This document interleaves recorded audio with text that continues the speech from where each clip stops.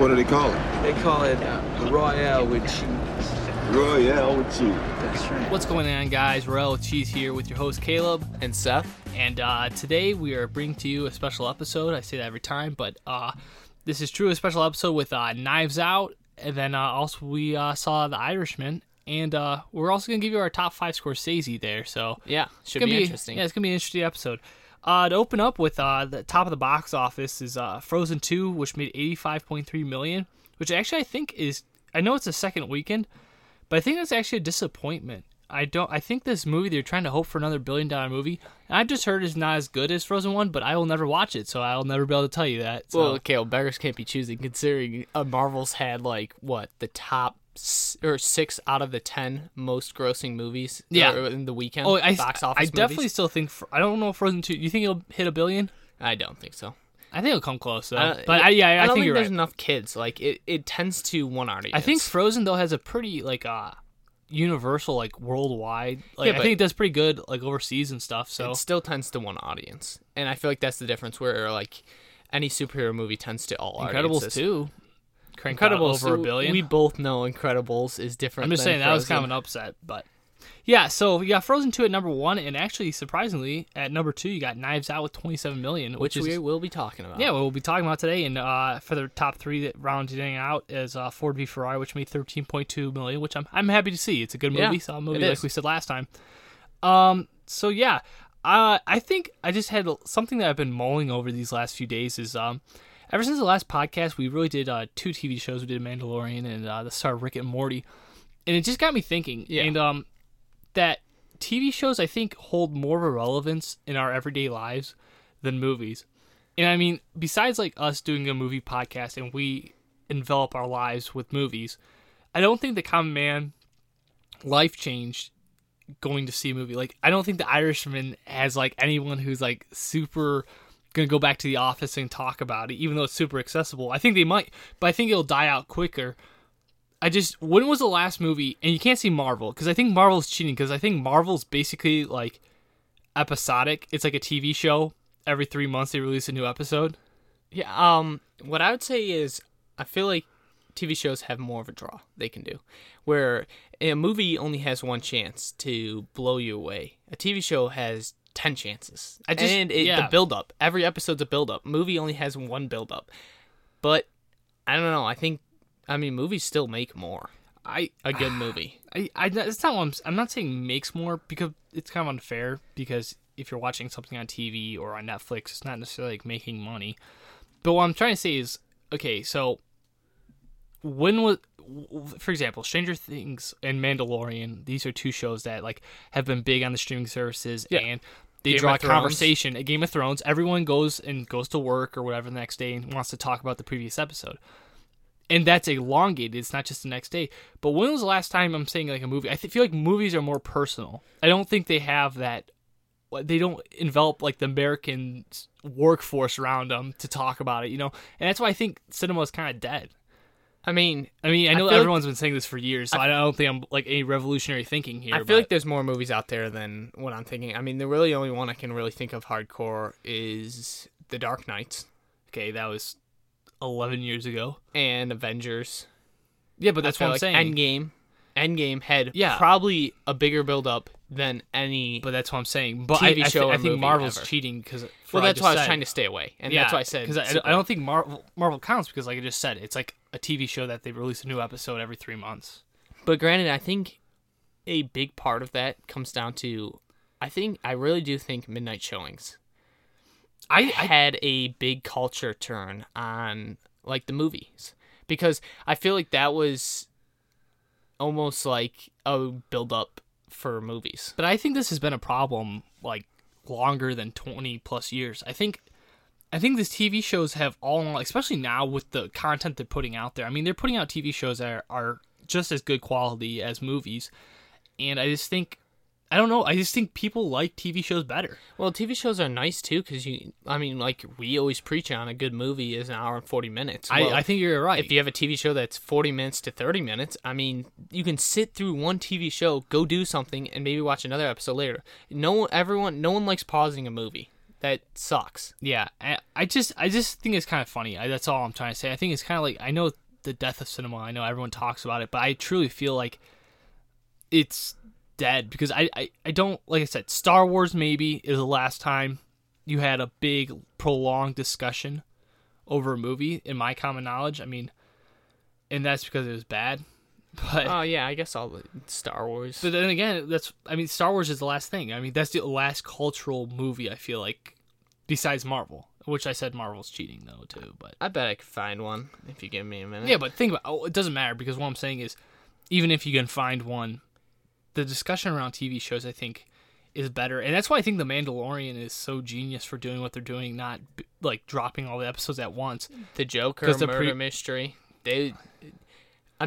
Not the murder mystery. No one was really talking about that because it was trash. Okay, I'll give you but Joker. The Joker, but then again, that was just the media. That's what I'm saying. And plus, crazy. It's less about how the movie was, and I feel like more like everything surrounding the movie. But I'll give you Joker. But that's my point is, like, that's what I'm saying. Like, we can sit here and pull out a couple, but TV shows I feel like this dominate. I don't feel like we talk about movies like we do TV shows. Yeah, I will say another thing. I think for some reason, I feel like Marvel does not Marvel. Netflix does it a lot better than most movies, in the sense of, like, when Netflix is putting out a movie, they put ads out and present it in a fashion that makes you want to really go see it. I mean, even if it's not going to be like that good of a movie, like for instance, Triple Frontier, it was intriguing, but it wasn't like a amazing movie. But don't you think it was okay? But my point is, they just know how to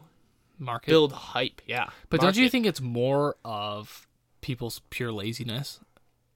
I mean, think about this. You can sit at home and watch anything on Netflix or that's Prime. That's why but Amazon's movies, the greatest thing. Well, that's what I'm saying. Movies, you have to pay $10 to $15. You have to get out of the house. You have to go at a certain time, you know?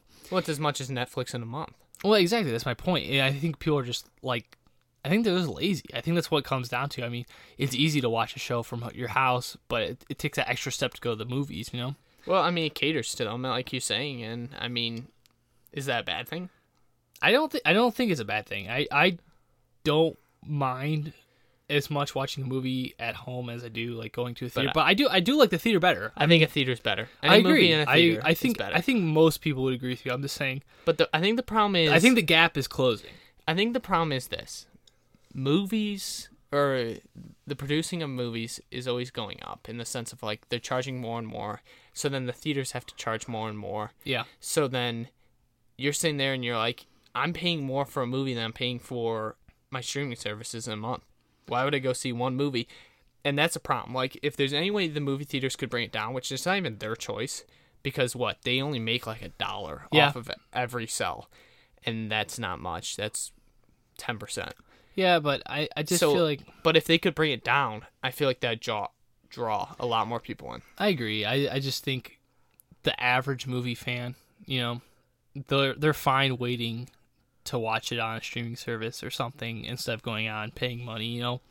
I mean, there's like, besides Marvel movies, any Disney movie really, I think you're going to have a hard time getting people to come out of the house and go see it that don't really care. Well, I guess it's a good thing we're not average movie fans taking one film class, you know? All right, so that's basically my discussion. I just wanted to bring that up. This has been something I think about. Let's break into it. Yeah, moving on to our first movie is Knives Out, Seth. 2 hours, 10 minutes. It's pretty much I could summarize this very well, but I think you all know what it is. It's just a detective movie about a murder. Yeah, it's a super rich family, and the patriarch dies in the family, and they bring in basically the American Poirot, you know, this detective. Well, he's not American. I know, but he plays. British. I know, but he plays an American. Played by Daniel Craig, and he's the main guy. But go on. We'll go into the director first. Rian Johnson. Rian Johnson. He directed Star Wars: The Force Awakens, or no, Last Jedi. Yeah, he also directed Looper in 2012, and that is probably Brick is supposed to be really good. I've never seen it though, but he's directed a Breaking Bad episode or a couple. But he wrote this too. I know we both produced it, so I know we both really liked Looper, and we both were okay with the Star Wars. Yeah. Let's go into the people in it, the known people. So you got Daniel Craig playing, like I said, like the American Perot. He's his name is Bennett Blanc. Anyways, he's definitely British in this movie. No, he's not. He's American. He has then a what southern is up accent. With that accent. It's a southern accent. That was it's not like a southern accent. Yeah, it's a Louisiana accent. No, yes, dude, that was like straight British. No, right, go ahead. No, go ahead. You're insane. Then you got obviously as the family, you got Chris Evans playing like the grandson, Ransom Drysdale. You got the nurse who in it is Marta Cabrera. And then Jamie Lee Curtis is in it as one of the daughters. You got Michael Shannon. You got Don Johnson, Toni Collette. And if you don't know who Toni Collette is, she's the mother in Hereditary. Yeah. I mean, this is a pretty all-star cast. I mean, you got Christopher Plummer playing playing the patriarch as Harriet Trombley. And it's just, it's you even got the kid who is from it. What's his name? Yes. Jaden Martell. Yeah, and it's this movie, I don't want to say it's straightforward, but it's kind of a straightforward murder mystery. I think it's done though really well. Yeah, all right, anyone, I'm just calling out right now. Anyone that says, "Oh, I knew that before they revealed it," bullcrap. I mean, there is no way. Like, this goes back to a time when we used to play Clue, and one of our friends would always guess it on the second turn. Yeah, they're cheating. There's no way. Yeah, I mean, they've already seen the plot. The budget for this is estimated to be $40 million, and it actually looks extremely well. Like, I enjoyed the set production of it. It basically all takes place inside of like a giant mansion, and just the way they set up the rooms and everything was really interesting. The house has like secret passageways, of course, and stuff, and it's just a really like cool house to look at. It's cool, like it has secret doors and everything. It's actually a really cool this place to film. What I a think, rich in general. mystery writer would have. Yeah, I really like the shots on when he's interrogating, where it pans back to people, circle shot kind of. Yeah, the editing was done really well in this movie. Very well done. Like, I liked that a lot. Like, that was a pretty cool shot. I will say, which is very interesting, which it's run-of-the-mill, but it's not run-of-the-mill in the sense of, like, this is a little bit of spoiler, but not really. They reveal how the murder or the death happens pretty early on in the movie, and that way you have to kind of work backwards to figure everything out. And it's actually, like, surprisingly a ballsy technique, showing how it happens. Yeah, but then you're still left in a mystery because there's still so many unanswered questions and stuff. So I think in that aspect, it really, like, elevates it from, like, your common, murder mystery TV show. It makes it actually worth the movie. Also, the performances, like I mentioned, it has a pretty all-star cast, and everyone acts, I think, really, really well in this movie. I think it's very good acting. I found the family to be, they kind of go into the inner workings of the family. I found them all to be super interesting in the movie. Very snobby, rich people. It's snobby. But they're not even rich. Everyone knows it. It's the snobby person that thinks they're rich because their parents are rich. I mean, this movie is really fun, I think. I mean, it's funny. It's smart. I mean, it's actually, like, surprisingly funny. Like, more than I thought it was going to be. And they were good. Most of the jokes landed for me. Chris Evans actually plays a good role. Yeah, I would actually say, though, for me, this is a little nitpick, but I think Chris Evans, because he, later on in the second and third act, plays more of a major role than he does in the first one. And I just found the other family members to actually be a little bit more interesting, in my opinion, than Chris Evans. I don't think he did a bad part. that's a nitpick. We'll get to that later. Yeah, but I kind of liked how he wasn't shown and then he was shown. Yeah, no. I'm not saying he was bad at all. I'm just saying, for me, he was kind of like a drier character, in my opinion, because I kind of knew his character type and stuff like that. Yeah, I liked, honestly, the movie was very well done. Like, they definitely spent definitely spent their money well. I think if I had to say, like, the worst actor, I'm never that big of a fan of Chris Evans in the first place. Yeah. I also was a little bit, are we going to start doing nitpicks? No, not Do you have anything else? Yeah, I was just going to say this movie looked way better than it should have. They had a couple funny parts, too. Yeah, I'm just saying this movie was put together in a way that was exceed my expectations, for sure. Because, like I said, this movie was funny, and also, like I said, I'll go back to it, the set design of this whole movie was really interesting. Like, they had small rooms, but there was so much packed into each room that gave it so much character and let you kind of, like, dig into each character more and more. And all the flashbacks and everything were also really cool and stuff. Yeah. And I think all in all, it just had a really solid plot line. I mean, and like I said, I don't think anyone guessed that the end mystery. I just don't think you could have. I did really like, okay, so there's a scene where they're all telling their stories, and this really isn't a spoiler, but they're all telling their stories about the night of with him blowing out his candles on his birthday cake. But every time they tell the story, it's them around him, exactly. Smiling while he blows out the candles. But then you're sitting there, you're like, wait, if all of you were around him, but then all of you weren't, it doesn't make any sense, which is they're kind of preluding on everyone's telling a little bit of a lie. Well, because it ends up, a little bit of a spoiler, like they all kind of fell out of favor with him. But it happens in a way that, like, they all want to act like they are all still in favor with him because they don't want to be the murder suspect, you know? And I think it's actually cool because I felt like the family was, like, a pretty good representation of a family. Now, obviously, like, they're, like, super corny and comical, right? But I think it does a good, like, 360 on, like, the whole family unit. How, like, everyone's different, right? And they all kind of have a little disdain for each other, right? But at the end of the day, they all have, like, one common goal. And, like, they all band together because they're family, you know? Yeah, that was funny. And how they all suck up, suck up, whatever. But I really... I guess I just have a couple nitpicks. Yeah, go ahead. And that's what I have some too. Going to get into. I did like how he was in the background though when they were reviewing it, and I liked how they Daniel Craig. I do like how they had one mystery from the start of the movie, and it wasn't solved to the very end. Who paid Daniel Craig? Yeah, that's to true. be there. Yeah. That was really cool because even though they revealed his death early on, they didn't reveal the one mystery, which actually was the whole case in and of itself. But you go ahead with your first nitpick. I was just gonna say, Daniel Craig's accent when it first hits you, it's very strange. Like, it takes a lot to get used to, you know.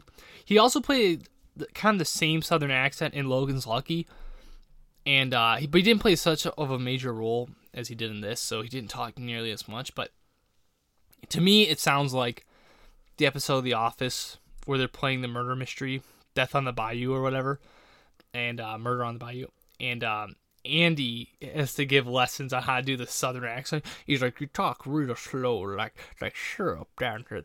And I was like, dude, he literally just took these acting lessons from Andy from The Office. Yeah, Jamie Lee Curtis was, I don't know if that was on purpose, like they de-aged her, as that's how she actually looks, but she was looking a little bit old. Well, yeah, I think she's like 70 now. Yeah, but yeah, she was looking old for sure. Yeah. So I liked, but I didn't like, is how obviously in this movie one person's the good person. Yeah. Well, two. I mean, the detective. Yeah. And then the one that's, you know, right about everything. But then again, I feel like the only person that's good in this movie besides the detective is the mystery writer.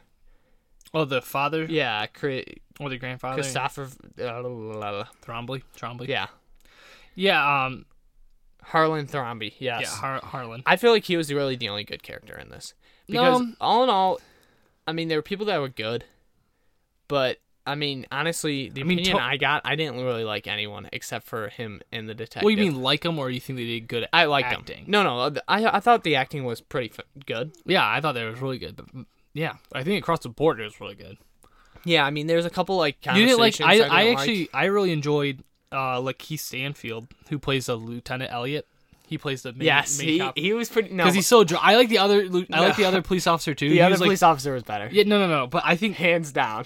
Yeah, it was funny, but I think Lakeith, like, because he was so dry, and it's like, okay, well, guess we'll just do this. Like, it added to the fun, like, the dynamic, because you got Daniel Craig, who's, like, kind of this eccentric, like police, kind of like Private Eye. Then you got his right-hand man, which that detective is just, like, loves murder mysteries, super hyped up, not super bright, and, like, I feel like Lieutenant Elliot, he's just kind of like the perfect, like this right in the middle, you know? Yeah, I love he grounds everyone. I love how they play I mean, they really are, like, I can't emphasize it enough. The family is played perfectly. They truly are. I wasn't also a fan of the puking thing.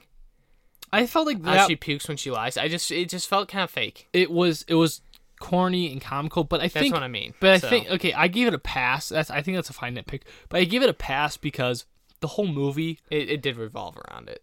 The whole movie is just kind of comic-y and kind of jokey, you know? Like, it's just from the set design to everything. Yeah. And, like, the characters play such archetypes, you know? I mean, it was okay. Yeah, I wasn't, like, a super big fan of it either. I felt like it was a little bit cheesier than everything else. But what I was going to say is, actually, Chris Evans and Marta the nurse, they play, like, a bigger role in the second and third act. And I don't think they acted bad. I want to rephrase what I was saying earlier. I think the thing with both of them is that I think you go from the first act, which is like everyone's in it, everyone's talking, and you're constantly being thrown around, right? And you're getting different sides of everyone. But then when they start focusing just on two characters, to me, this feels like it slows down. Yeah. And I don't think they do it as bad. I don't think the movie's necessarily any worse for it. I just liked it better when it was like chaotic and you're getting all these things, you're putting them together. And then like when it goes to then Chris Evans and Marta, it just feels like it slows down for me. And also, there's a scene where they play Marta totally out of character. Now, tell me if I'm wrong here. She doesn't like lying, period. Sure, yeah. Yeah, I mean, if she does, she throws up, like, spoiler, whatever. You find out very early on. But there's a scene in it where she, like, I'm trying not to spoil this, but say it. And I'm trying to, like, make it relevant so if you see the movie, you'll understand what I'm saying. So there's a scene with her and another person, right? And basically, they get pulled over. Yeah. And the other person in the car takes the blame for all of it, right? And the detective asks her, like, whatever. Well, he doesn't take the blame, actually, but... He doesn't, yeah, but they take him. Yeah. But the detective asks her, like, hey... Yes. Did he tell you to drive? Like, was he holding you under pressure? And she says, yeah. And then later on, she throws up for them to, like, justify it. But the problem I have with that is completely her out of character. Like, when she lies in the beginning, it's, like, very, very, very broad, bad lying. When she lies at that scene, it's convincing.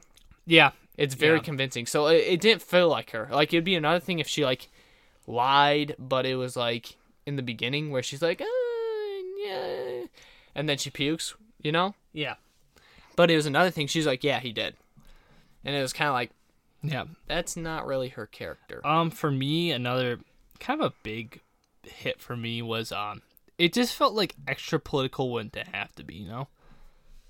Yeah, I mean, I was fine with a little bit of it because that didn't bother me, but because, you know, most families I feel like do argue about a political stuff. I mean, I'd like to see one family in the world that the whole family's on one side. The whole movie kind of revolves around a pretty hot button issue. I mean, but I think we both like our movies with non-political issues. I think you can even do it tastefully because, like I said, like you mentioned, the family argues about politics, right?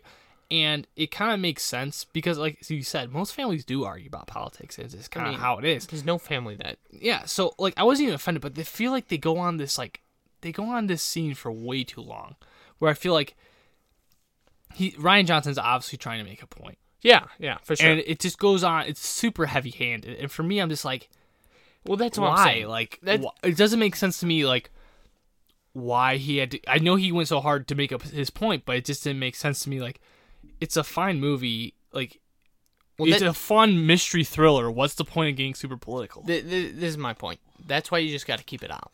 Because no one knows when to draw the line. It's like that. It's that one thing that no one knows to do. And that's to draw the line. Because no one knows that, no one should do it. Because as soon as you start putting it in, you're automatically picking, I feel like, enemies. Yeah, I just feel like... and that's not a good thing. I mean, it's different if you're doing like a South Park approach, where you're just like, screw everyone, so we're just going to make fun of everyone on the face of the planet. That's fine. But they know how to do it. Well, it's not even and that's just, what they're going it's for. It's not even just that. It just feels like it's not the movie for... Like, I think there's movies for it, right? But this is just a fun crime thriller. Well, that's like, why are we getting heavy-handed into political situations where we don't have to? And like I said, it wasn't like it didn't ruin the movie for me by any means. It didn't offend me either. I mean, I'm just like it just was something where I was like, it's a nitpick. It took me out of the movie. Yeah. It took me out of the movie for however long that scene lasted. Yeah, so. it was just an unnecessary scene. Exactly. So what did you end up giving it? I actually gave it a 9 out of 10. Really? I really liked it. I mean, it's probably one of my.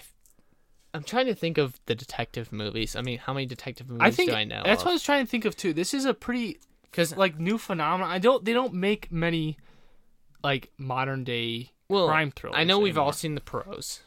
I've never seen Murder on the Orient Express, which is... Oh, you mean the newest one? Yeah, that's written by the same... But, I mean, we've all seen The Pros, the TV show. Me and you, I'm talking about. And I like those. Oh, Perot's, yeah. Yes. I like those, but those it's old, okay. Those are older, too. I feel like I can always predict it. I mean, I feel like they usually leave, like, mystery thrillers to TV. I just feel like that's how it is. Yeah, that's what I'm saying, Monk. Yeah. You got... And, like, NCIS. I mean, they usually... So it's kind of cool seeing it, especially, like I said, because it feels like it deserves to be a movie, right? It's not just, like, a TV show made into an hour and a half. The set design, the production value, the thought-out plot line, I think, is worthy of, like, a movie, which is cool. Okay, so here's the thing. I originally gave it an 8. But then I was sitting back, and I was like, why'd I give it an 8? Because, I mean, I had nitpicks with it, but, like... There's no nitpicks where I was like, that really takes it down. I mean, it's definitely not 10 out of 10. Like, not even close. I mean, but then again, it's like on the border of 9 to 8 for me. I've seen quite a few people give it a 9 or even a 10 out of 10. But no, I'm saying for me, like, for me, it's just not. For me, it was a 7. Well, they're wrong. For me, it was a 7. I mean, I liked it a lot. It just wasn't like. It just wasn't groundbreaking for me in any regards, and I did knock it off a point for taking me out of the movie. But I just like I liked it a lot. Like, I'm definitely well shot. Yeah, I definitely recommend it. I'm just saying. Definitely I think watch it. I think I would too. I think it's a 7 out of 10. I'm fine with 7 out of 10, unlike you. All right, let's go on. We're gonna go into The Irishman, which is a little bit different. It's 3.5 hours instead of 2 hours. It's basically. You know, you could guess it, a Martin Scorsese film, but it's basically about a hitman, a mob boss hitman, and how he's basically... And Jimmy Hoffa. Is that how you say it? Jimmy Hoffa. Yeah. It's basically about the hitman, though. It's all based around the hitman and another mafia. What's the other guy's name? Russell. Yeah. And Jimmy Hoffa.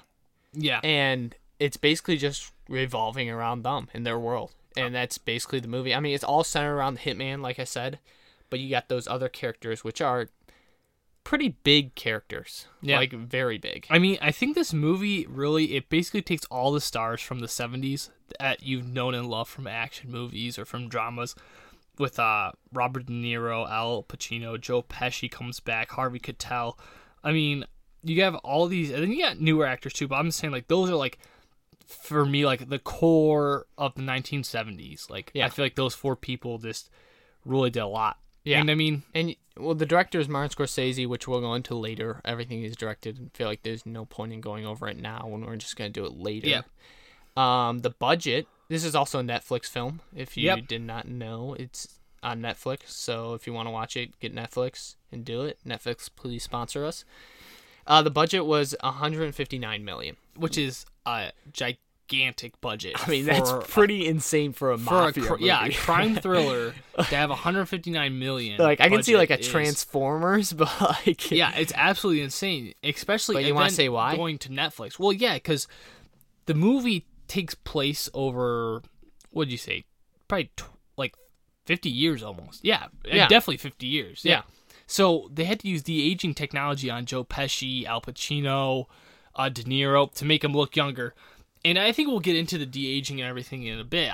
Because I think we should. I would like to know how long in the movie we should have wrote this down. How long in the movie he was actually like himself. There's no de-aging. I think wouldn't you say the least? Yeah, I mean, it was probably very I'm not little. Counting even like when they put makeup on him to look older. Yeah, we're just I think de-aging. his actual just straight up is just like I think very little. Which is kind of weird. I feel like Scorsese was testing the de-aging. Because I feel like normally Scorsese would go for natural effects.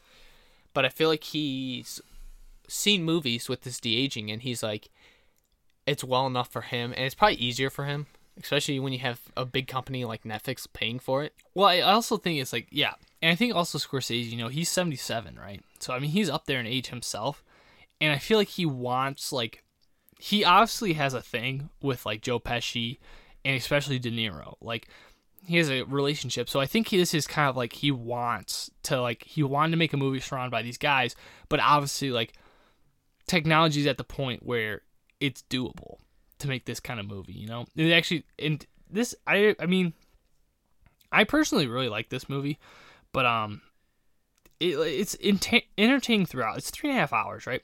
Yeah. And I'm not gonna lie, we broke it up into 2 nights, which is fine. But I was actually never. I think it works on so many levels because it has good pacing throughout the whole movie. Yeah, but I mean, I never was bored. See, I was never bored throughout it. I'd agree with you.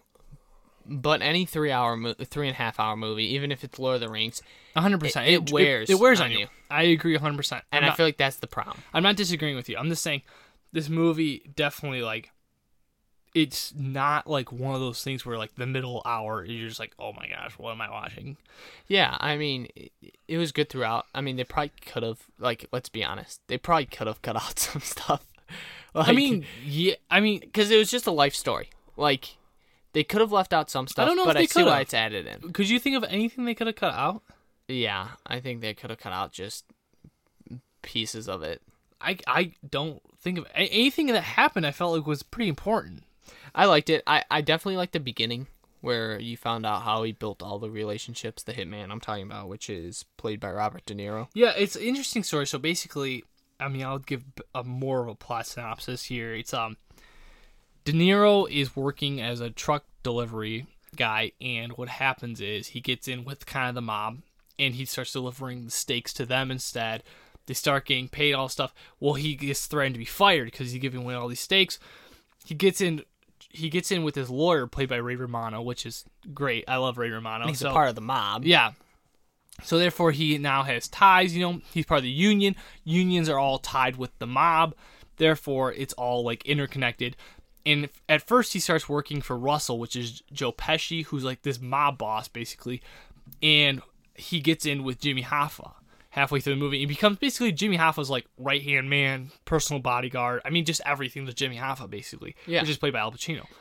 And as the movie progresses, that's how it kind of goes along. I mean, it's just the story. Basically starts off with the rise of De Niro.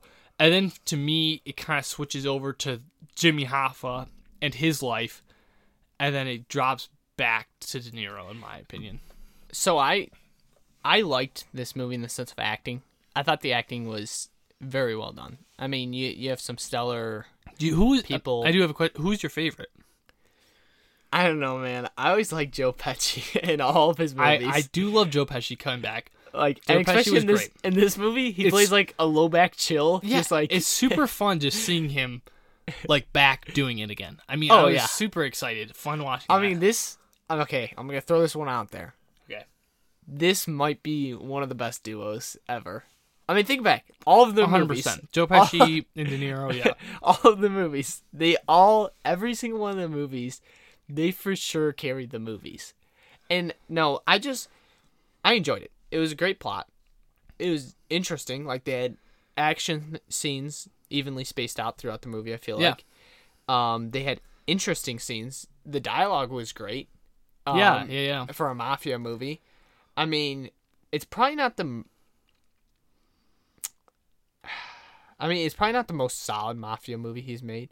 I mean, it's a good movie, but I think if you're going for a straight mafia, I think Goodfellas is a better technical movie. I had something. I mean, my favorite is actually I really enjoyed Al Pacino in this, playing Jimmy Hoffa. Like, surprisingly, I liked him the best, even in this movie, which was really weird because I like Al Pacino a lot. Don't get me wrong. But, like, I was definitely expecting to like Joe Pesci or De Niro better in this. Yeah. And it just felt like, I'd hate to say it because I feel like they did give it their all. I feel like De Niro was acting his heart out at 70 years old, and so was Joe Pesci, right?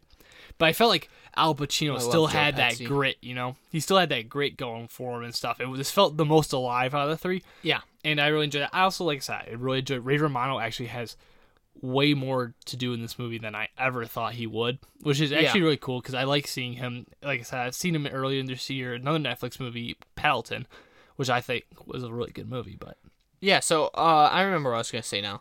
So I feel like Scorsese's been kind of working into this.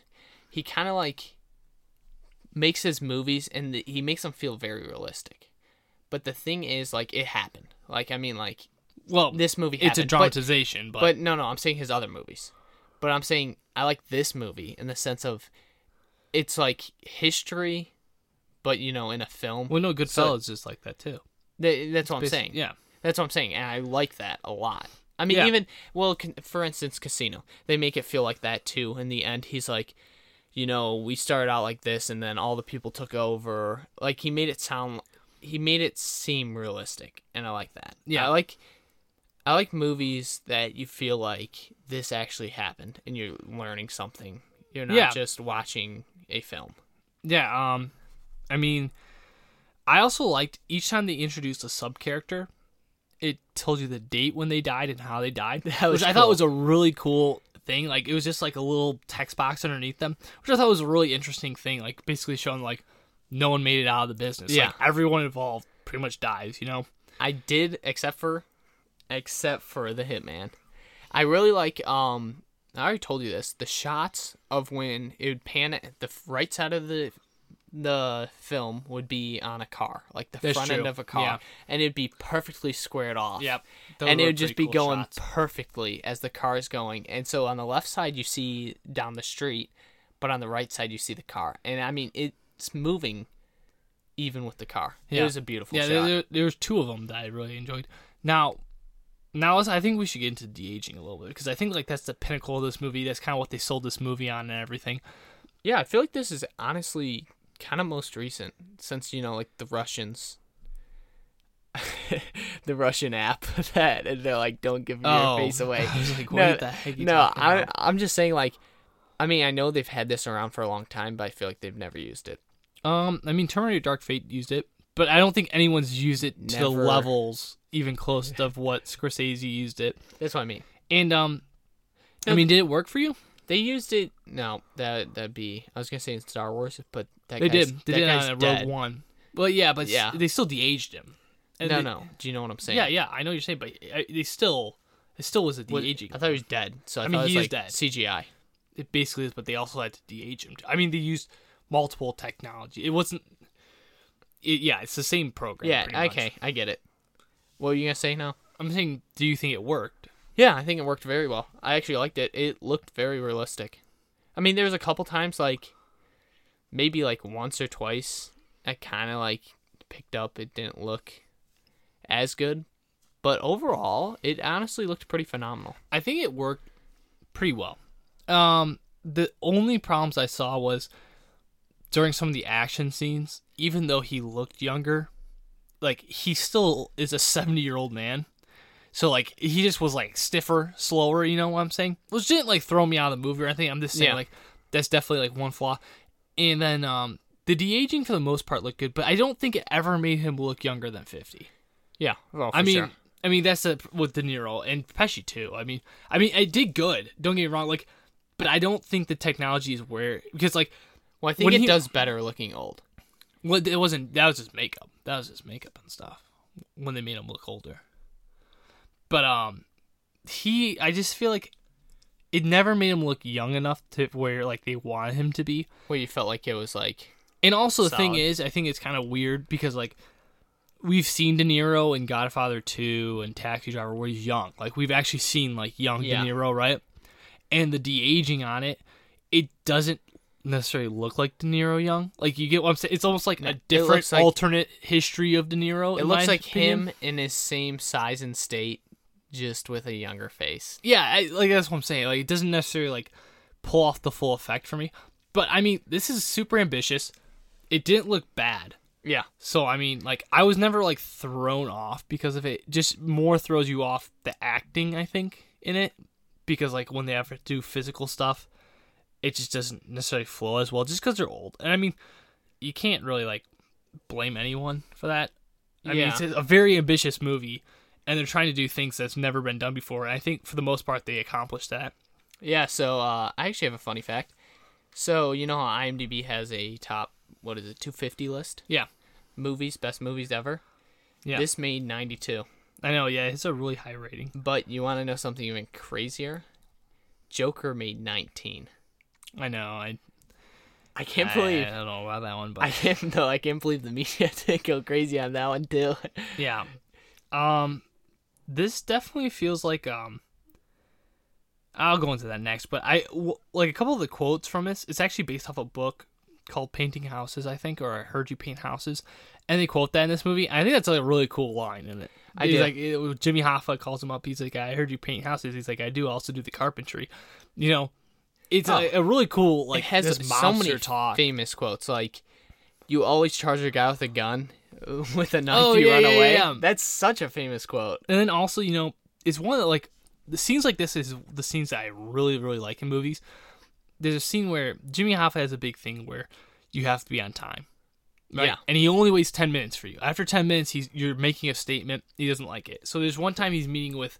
Well, he thinks if you're late, you're making a statement. Well, that's what I'm saying. If you're more than 10 minutes late. And he thinks if you're more than 10 minutes late, he's like, nah. Yeah, he's not waiting for you. So anyways, there's a scene where he's sitting down with another kind of like mob boss, and he shows up like 15 minutes late. He's not dressed in a suit. Well, he's known this guy for a long time. And this guy's kind of a douchebag, too. And then Jimmy Hoffa just goes into this great dialogue about how, like, traffic is... He gives 10 minutes. He always dresses... He's like, I'm accounting for traffic. Yeah. It's such a great scene. Like, this... I think, like, scenes like that, I think, is what makes Scorsese. Those individual scenes where you're just like, this is, like, master filmmaking right here. Like, I love the dialogue. Yeah. I love everything about this scene. It portrays the characters perfectly. I mean, I just love it. It's just one of those scenes that I'll think about for a long time. And this movie's basically based on one of the greatest mysteries in U.S. history. It's true, Jimmy Hoffa, and it hits close to home because literally we're right by Detroit. So yeah, I mean, no, we're not. Yeah.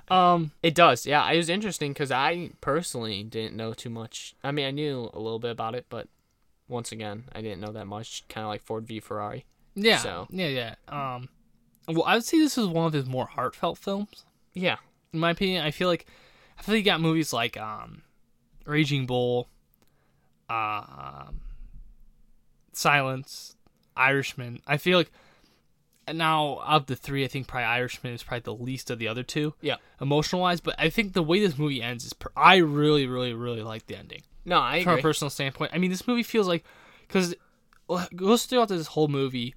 Where De Niro, he has like 4 daughters, right? Yeah. But the oldest daughter, Peggy, he has a really bad relationship with her. Because she kind of knows that De Niro's a hitman. Like, she knows he does bad things, right? So he always lacks this relationship with her. And he always wants a relationship with her, but she just doesn't really want to deal with him. Yeah. And it's this kind of like sad movie that he's chosen his career and life over family, basically.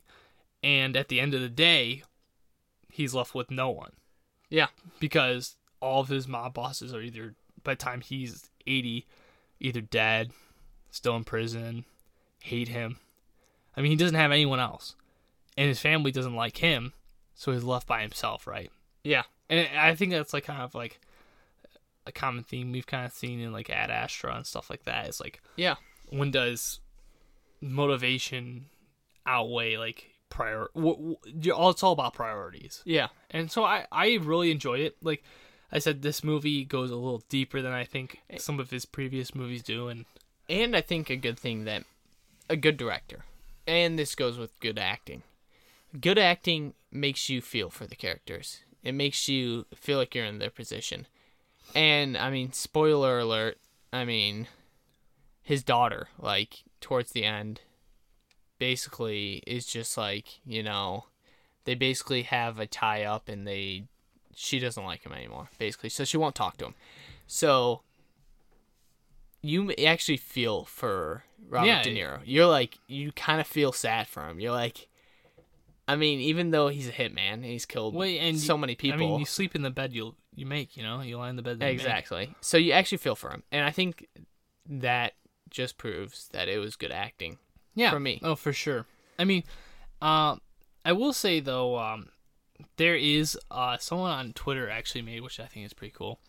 It seems that it's on Netflix and you can watch it kind of episodically. This guy actually made it so you can watch it in 4 parts. He said the points where to stop it at. Yeah. And so you can watch it in 4 parts, which I think is a smart idea.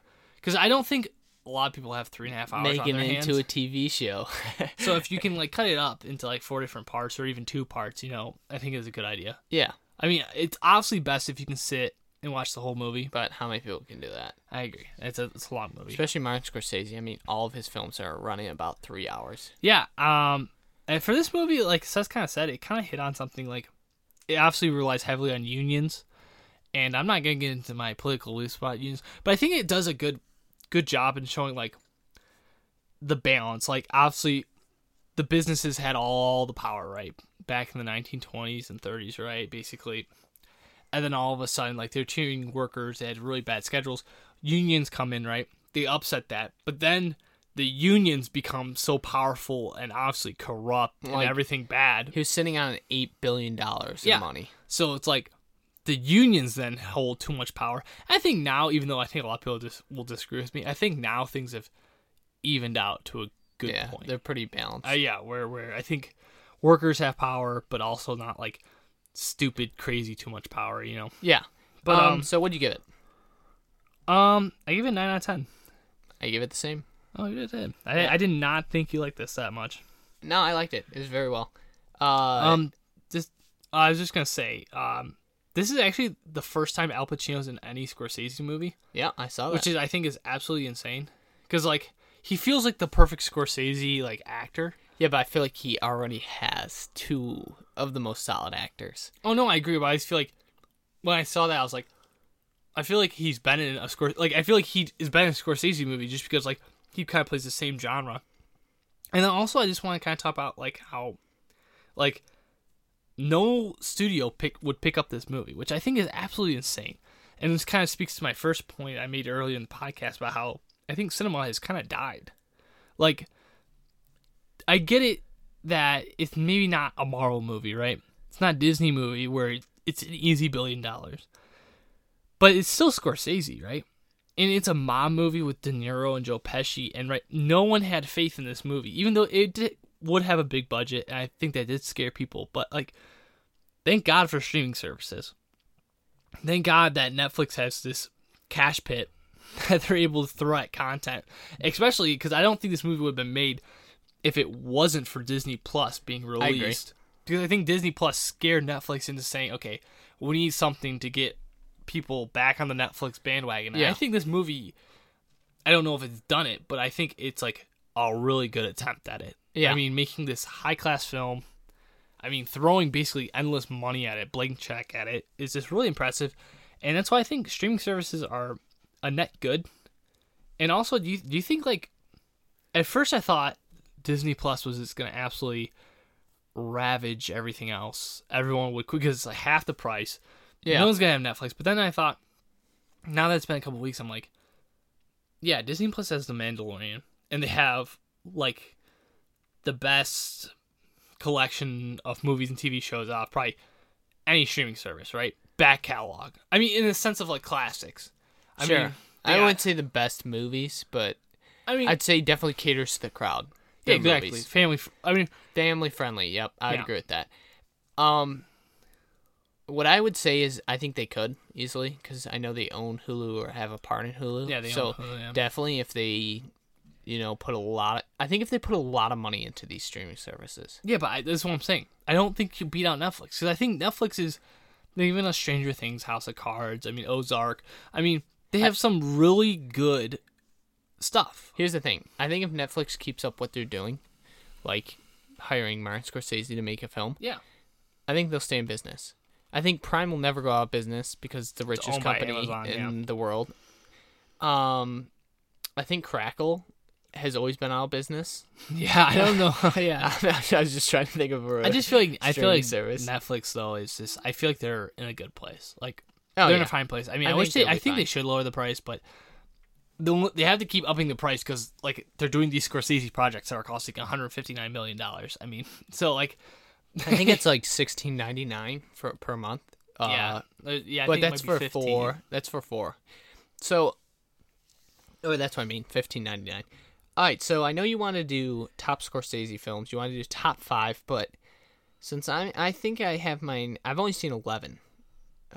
Wish I saw King of Comedy. It's pretty much the only one I wish I saw. Maybe Mean Streets because he's known for that. Yeah. But, how about we just do 11? Top 11. Top 11? Yeah, or your top Scorsese films. Have you only seen 11? Yeah, I think I've actually only seen 11. No, you've definitely seen 12 because I've seen 11. You're missing one. We'll figure out soon enough. If I can't think of it, it probably just doesn't even. All right, so I haven't seen. I will say this: I have not seen After Hours, and I have not seen a lot of his non-like Scorsese movies. Like I haven't seen Last Temptation of Christ. I haven't seen Age of Innocence. I haven't seen Mean Streets either. But from what I've seen, this is my top 11, which is a really weird number. Wait. Do you want to go like I give my top 1, you give your top 1, or do you want to just do all the way down the list? We'll go 11, you know? Okay, you want to start at 11? Yeah, why would we go number 1? Everyone wants to wait for I know, but I'm wondering if you want to do like... Okay, yeah, that's fine. Yeah, so coming at number 11 for me is Aviator. I think it's a super solid pick. I think we can both agree on this one. I just think it's one of those movies where you see it and then you don't really think about it again, which is kind of weird because the performances in it are really good. Yeah. I mean, it's kind of a weird story. It's a history story. Fairly true. And so, like, I really enjoy that part of it. It's played by Leo, which is phenomenal. I mean, everyone in it does a good job. It's just, for me, it just is long and it's his weaker films, for sure. Yeah, which I don't know why, but it is. You're right. It's weaker. So, 10. I have Raging Bull. Raging Bull. I do. That's, no. For me, it'd be Gangs of New York. See, I knew you were missing one, and that's the one you were missing. So add that one real quick. No, for me, I think Raging Bull has a. I'm gonna go into Raging Bull more on my list, but so Aviator's 12. Give it. Aviator's 12 for you, and then would be your 11. Just say that real quick. My 11's Gangs of New York, which it was a solid film. I mean, it's cool. It stars Leo and Daniel Day-Lewis. I think this movie is nothing without Daniel Day-Lewis. I think it's not like the great. I think it's a good Leo performance, but it's not like phenomenal. Yeah, the time period and everything around it are kind of weird. Like it doesn't feel like it's in time. That's why I have it lower on my list. Yeah, the second watch for me is just it was not as good. I mean, Daniel Day-Lewis, as always, phenomenal. And I'm not saying this is a bad movie. It's just for me, I feel like in Scorsese ranks. Yeah. It just is not there for me. Yeah. What do you have for 10? My number 10, I have King of Comedy. I can attest to it. Never seen it. So. I need to rewatch it. I really enjoyed it, actually, but I need to rewatch it because the first time I watched it, there was some lulls in it, but I think it's still a great movie, especially if you've seen The Joker and you like The Joker. I think this is a more perfect Joker. Yeah. For me, with Raging Bull. Yeah. That's my 10. Yeah. I liked it a lot. I just didn't think the Joe Pesci was that strong of a role.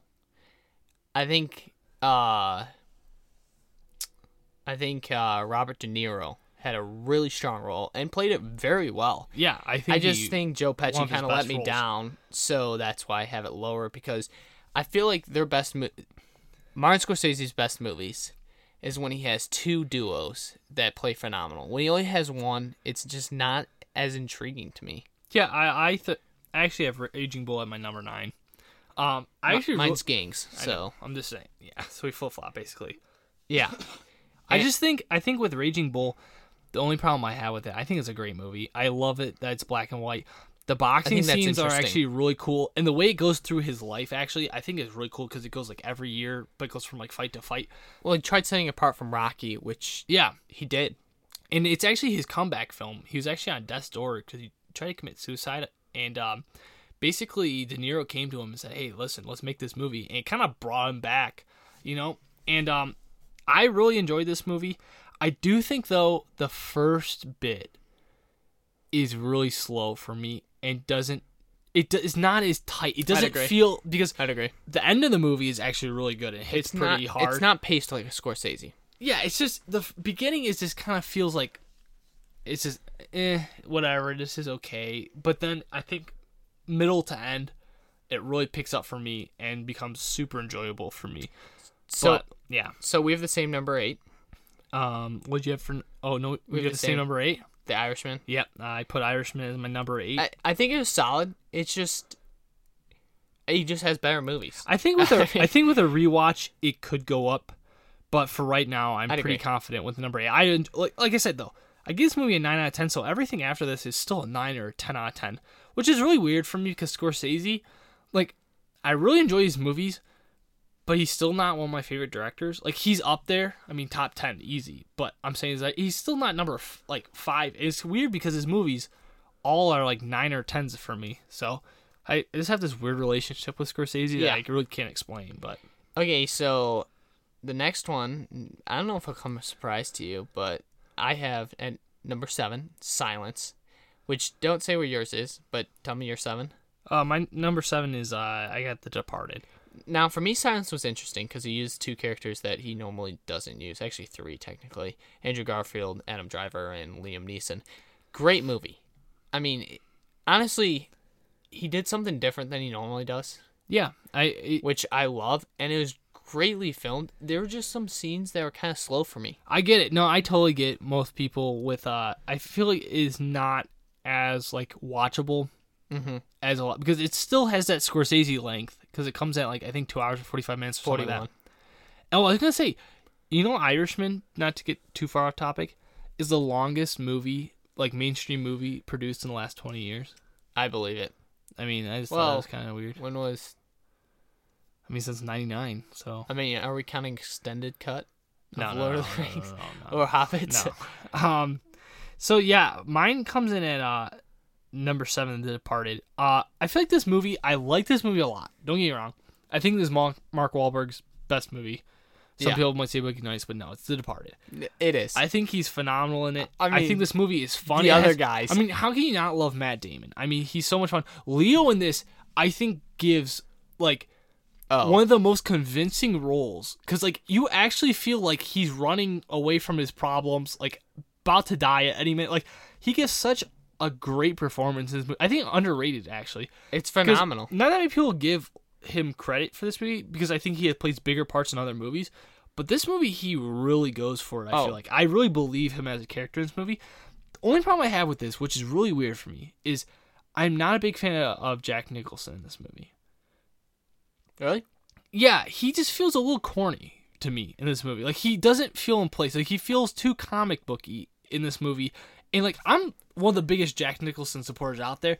I just don't like it nearly as much. Okay, so this is what I'd say. I think you've just seen some phenomenal mob boss is played. Yeah. And I would definitely say he's on the weaker end. Yeah, it's mob bosses. It's a personal preference. I mean, no, I'd agree with that. So what do you have for 6? Number 6 I have coming in is The Wolf of Wall Street. I mean, see, I have Casino. Okay. I think The Wolf of Wall Street it's his funniest movie. I think it's for sure his funniest movie. I mean, the whole movie is about drugs and alcohol and betting, and it's just super fast paced, and that's how you feel. And this is another history kind of movie. Yeah, it's a 3-hour long movie, but it does not feel 3 hours long. This movie is on hyperdrive. It feels like literally an hour. Easily probably one of the best Jonah Hill performances. I disagree with Seth, but I think Superbad still is best. But this movie is he's going for it. This is Jonah Hill, top of the game. I mean, hilarious. Leonardo DiCaprio, great in this movie. I think this is Jonah Hill's best. I mean, this movie is non-stop. And it's good in War Dogs, super too. Interesting. It kind of has almost a Big Short quality to it, where he's kind of explaining the market and stuff like that. All I'm going to say is Margaret Robbie's in this, so it should automatically move a place up. Yeah, I have one, I think, kind of issue with the movie. I think it, The 561. No. It's a great movie. I just don't. For me, it just doesn't have. I think this is probably one of the most rewatchable Scorsese movies. So So I'd agree. So I had Casino, and what I'd say about Casino is honestly, Robert De Niro. Whatever you're saying now is wrong. Robert De Niro, Joe Pesci, phenomenal. I mean, yeah, really phenomenal. But this is what I'd say about it. It had them split in this movie. Yeah, that broke my heart. I'll man. give you, that does break my heart too. That does too. We're like, how could he betray you? Exactly. Screw you, Joe Pesci. Exactly. I know. So that really broke my heart. So that's why it did not make my top 5 right there. I mean, phenomenal movie. Also, it kind of went the mafia aspect, but not really. And I really like the mafia aspect, especially Martin Scorsese mafia aspect. But that's why I made my 6, honestly. Because at this point, all of his films I love almost equally. Yeah. But it's just like down to the slightest thing. Yeah, back to kind of Wolf of Wall. I'll talk more about it when you say yours. Yeah. Your number 5? Same one. Taxi Driver? Taxi Driver. Yeah. I think this is this is the start really of Scorsese being Scorsese. Great movie. Honestly, the Joker that we've seen this is the year first Joker is really like a king of comedy and Taxi Driver, but this is really, I think, a better devolve into madness, and it's so. Scorsese does these anti-heroes both in Wolf of Wall Street and in Taxi Driver, even King of Comedy, where they're not good people you're rooting for, right? Yeah. But you're rooting for them, and I think it's easier to root for, in Taxi Driver, I think it's easier to root for De Niro than it is the Joker. Yeah. Because, like, he's still somewhat sympathetic, but he's, like, detached from society. A little bit crazy. Oh, he's for sure insane. But it's like, this movie is so dark and gritty, and there's so many scenes in this movie that, like, kind of like The Godfather, have gone on to influence so much other media. Yeah. So here's my aspect on it. I like a good movie when I see one, you know? But I think a thing that puts a shelf up for me is when you do something that most people don't. So Taxi Driver would definitely fall in one of those categories. Yeah. I would even say something like Shutter Island, where it's a plot twist. Yeah. Falls in those categories. It's so funny seeing De Niro so young, and he does play such a. And he honestly looks different. And I think this movie does a really good job of painting like 1970s New York. Like, the New York today is not the 1970s. The 1970s New York is this dark, gritty underbelly, and like, he feels like it's his job to clean it up, you know? And it's just kind of like, it's super demented and twisted and like super emotional, and it packs a punch.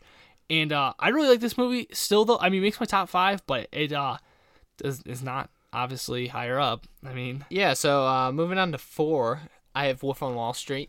Yeah, Wolf on Wall. What do you have? Mine is Goodfellas. Okay. I know this is kind of controversial. I'll explain my theory. Let's do Wolf on Wall Street first. So this is what I'd say. Is obviously I enjoyed it a little bit more than you. I love this movie. I honestly thought this movie was hilarious. Yeah. Like, there's only 2 Martin Scorsese movies I've probably laughed at. And when I say laughed at, like, I mean really laughed at any scene. And there'd be this one and The Departed. And the only reason I laughed at The Departed is because the scene with Mark Wahlberg in The Office is hilarious. Yeah.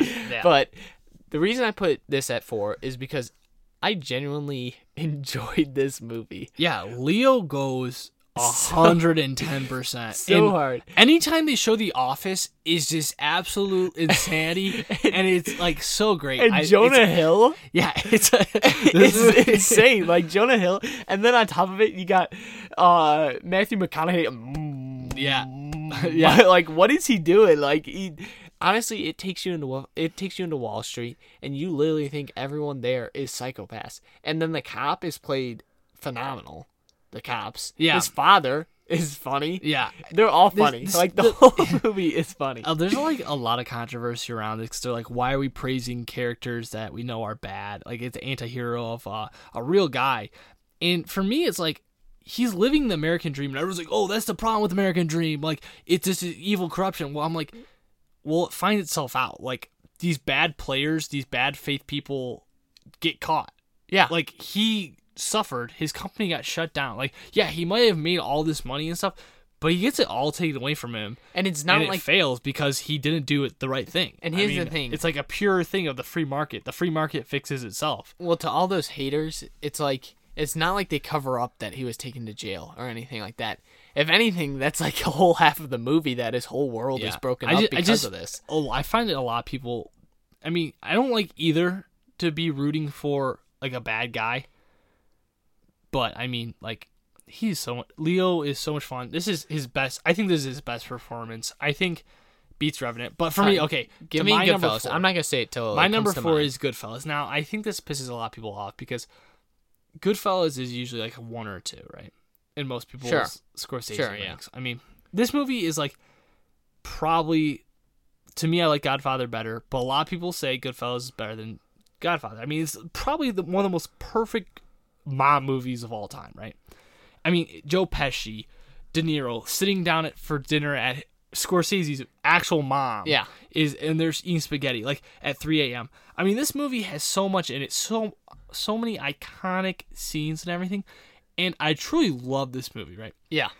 I will say though, there's one flaw in this movie. I never am in love, or I'm never attached to the main character.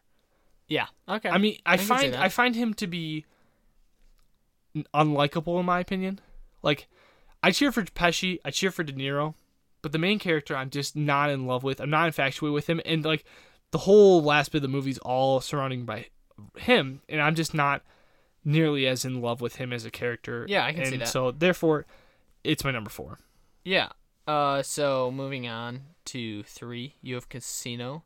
I have The Departed. So, I mean, we've already both kind of went over these movies, but I'd like to know why you have Casino up there with The Traitor. I think Casino is Goodfellas, but for me, everyone's likable. And that's why I think it tops it for me. And also, gambling movies automatically a extra point for me in my book. I can see that. I love gambling movies. But I just can't get over, man. No. Listen.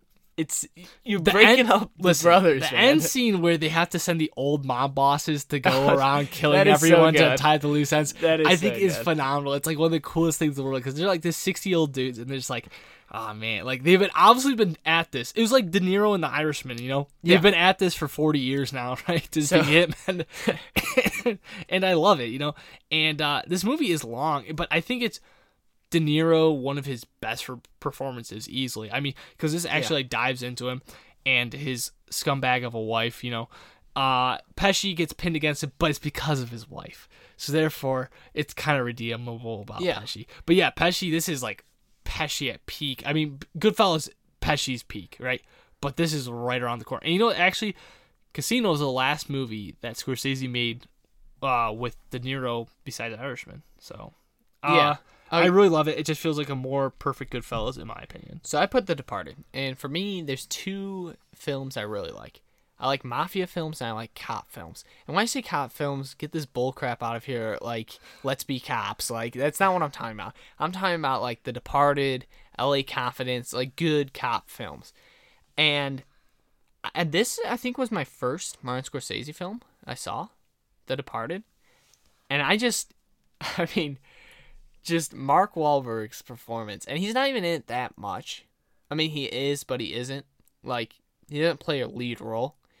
But him combined with Matt Damon playing, like, this ultra cop that it starts from the ground and tries going to the top, like most Scorsese films.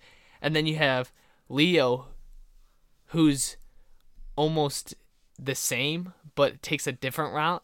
It's just like, it's so good. Now, I can see what you're saying about Jack Nicholson.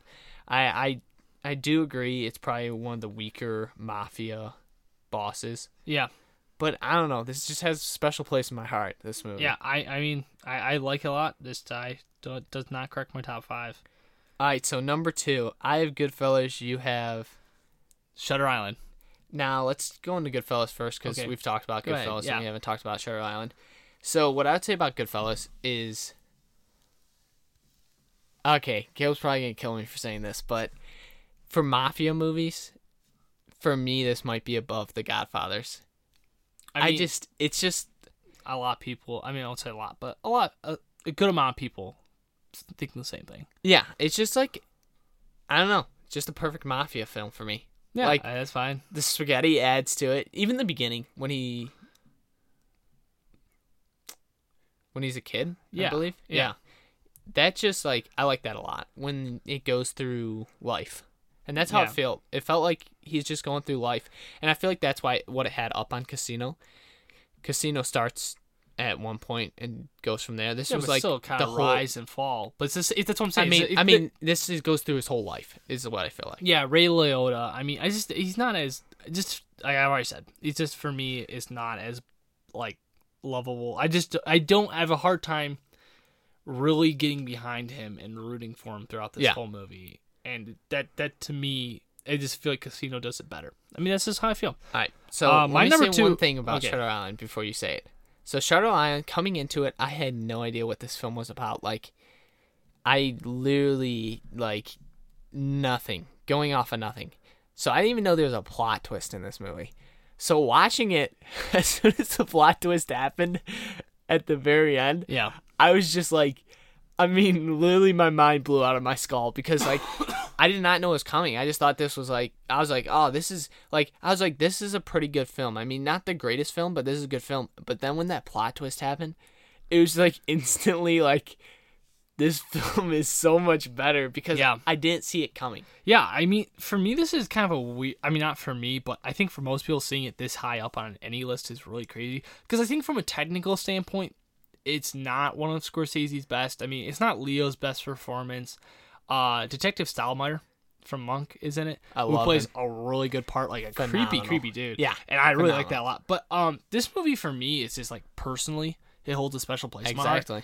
I mean, I've never seen a movie blow my mind like Shutter Island. That's what I'm trying to say. And like all these people that are like, yeah, dude, I saw it coming. I predicted it. I'm like, sure, you predicted it coming. And even I saw it coming somewhat, but you just don't want to buy into it. And I think that's like the big thing about it.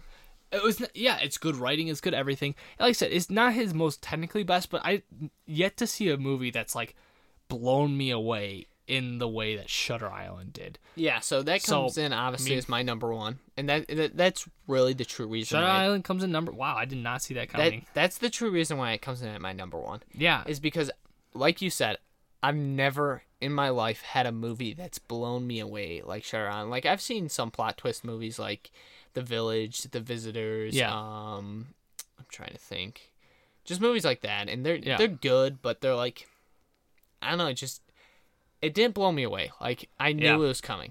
Yeah. For me, my number one is Silence, which I was surprised about. Yeah, I think a lot of people would be surprised, but I think this is the best looking Scorsese movie. There's no doubt. I mean, it's filmed in the jungle. And also for me, I have a big thing. Like, I want good Christian movies. I'm so sick and tired of God's Not Dead number 4. But what I'm saying is, Silence to me is a well put together Christian movie. It's not over your head. It's not like this preachy Christian movie either. That's why I like it. That's why like it's subtle. A good movie. Yeah, it's subtle. It doesn't smack you over the head. And I might be interpreting the ending wrong, but the way I interpret it, it works out good for me. So, I mean, I could be wrong. But this movie, I feel like, is the best looking Scorsese, probably his most heartfelt movie. I mean, this movie, on an emotional side, it gets to you. And to me, it has a big emotional grip with me. And I think it's like, from a technical aspect, perfect. I mean, this movie looks so good. Like, there's no Scorsese movie that I think looks better than this. So what I would say is, I agree. The shots are phenomenal. The beginning was kind of slow to me. I get it. And it's for sure a slow movie. With any 3-hour movie, I need good pacing. But I think, in a way, for me, it works because of the slowness. Because what it does is it's like such a kind of a slow burn. Yeah. And to me, it kind of it puts you in the shoes of Andrew Garfield, the main protagonist in this movie, and how like he is not struggling at first. Like, he's the one who's strong, who doesn't waver in his faith, right?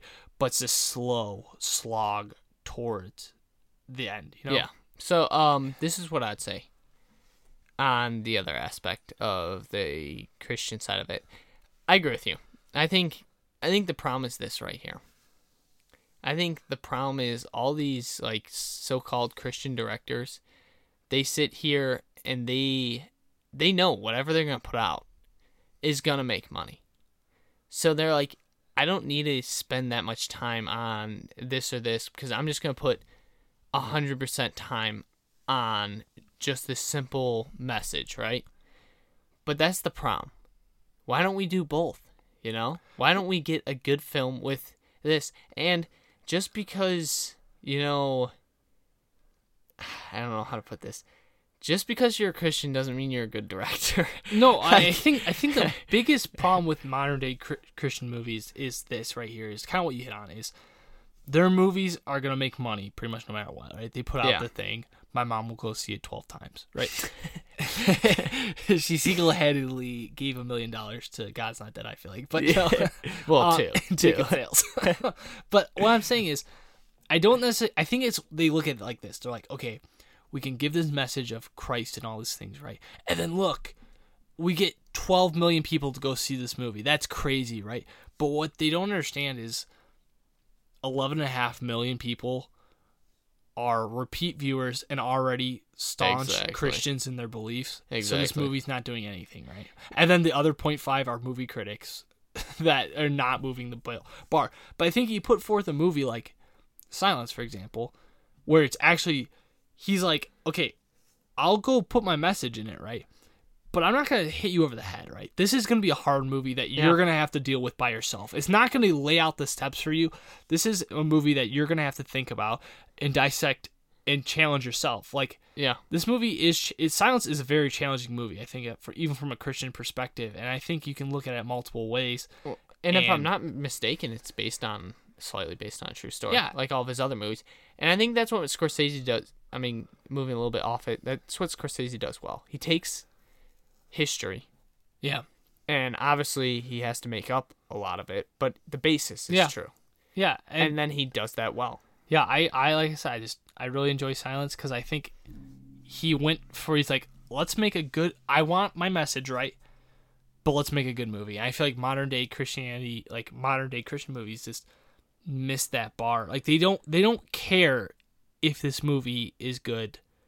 They care about getting their message out, which I can't necessarily blame them, but I can sit there. I think I can rightly criticize, like, if your movie sucks, your movie sucks. Like, no matter what the messaging is in it, if it sucks, I'm gonna say it sucks. And I don't think. And the thing, like I said, I guarantee you, more people went to go see Silence or have seen Silence, and really thought about Christ versus seeing God's Not Dead 3. Well, no one's going to go see God's Not Dead 3 unless they're a Christian. That's what I'm saying. But the thing is, you can even point back to the 1950s. You got Ben-Hur. Actually, it might be 60. Ben-Hur, 60s. I thought it was 62. But I know it's like 59. I know it's 10 Commandments. I mean, you got these epic movies that actually... 10 Commandments was the most expensive movie, like, made at that point. Like, insanely, the budget for it. Well, I mean, and then Ben-Hur was even bigger. But the thing is like, you can make a good Christian... Like, that 10 Commandments is straight from the Bible. Like, we're not even talking about... But the thing is, the people who made the movie, the people who acted, they gave a crap about making a good movie instead of just pushing out Genesis. Like, I mean... Exodus. I agree. I think another reason is these modern movies are kind of polarizing. Very polarizing. That's what I'm saying. And that goes into the fact of how other people won't watch it, but they're just... I mean, okay, I'd like to go into this when we do our like top 10 Christian movies or whatever. Well, I mean... But I guess I'll say it right now. It's just like, unless you're a Christian in the film, you're basically scum of the earth. Yeah. And that's not true. It's the same thing with, I think, Knives Out for me. I think whenever you start getting really heavy-handed into your messaging, it becomes polarizing and takes people out of the movie. And why would you want to pull people away from the thing they're watching? Like, the whole point of the movie is to keep people entranced in what's going on in the plot. So I think any heavy-handedness one way or the other is just bad filmmaking. But I think that's at the heart of it. I think they're not going for that. They're going for the money. And they know by doing this, they'll make the money. I don't even think it's the money. I'm putting better motives on them than maybe I should. But I think it's the fact that they look at it, they're like, we reached 12 million people, right? Look how many tickets we sold. Like, that's phenomenal, right? That's what they're looking at. But like I said, those are just lying statistics. Yeah. So let's not get into this too much since we'll have a segment on that. So let's just very briefly say what we're doing next week. Yeah, next week we'll be doing Waves, which is it seems pretty interesting to me. It just seems like kind of high school drama, but I guess it gets real crazy. I guess the soundtrack is Beyonce, Chance the Rapper. I mean, it's a great soundtrack. With Shia LaBeouf. No, and then we got Honey Boy with Shia LaBeouf, which is basically a biography on Shia LaBeouf and how his dad was kind of abused him and early filmmaking and stuff. So I'm excited. I know for nothing about these. So yeah, I mean, I've heard good things from both, but I've heard kind of polarizing things about Waves. So I'm interested to go see them. So if you have any questions or want to request us to watch something, you know our email. Email will be in the link. Yeah, royalcheesepodcast@gmail.com. Please, we will answer any of your questions. It doesn't even have to be about movies. It can be about life, you know? Yep. If you want to donate us money, you can also contact us, and we will give you a way to donate us money. Yeah, I mean, I appreciate you guys, and thanks for listening. And remember, we took a film class. All right, see you later. Bye.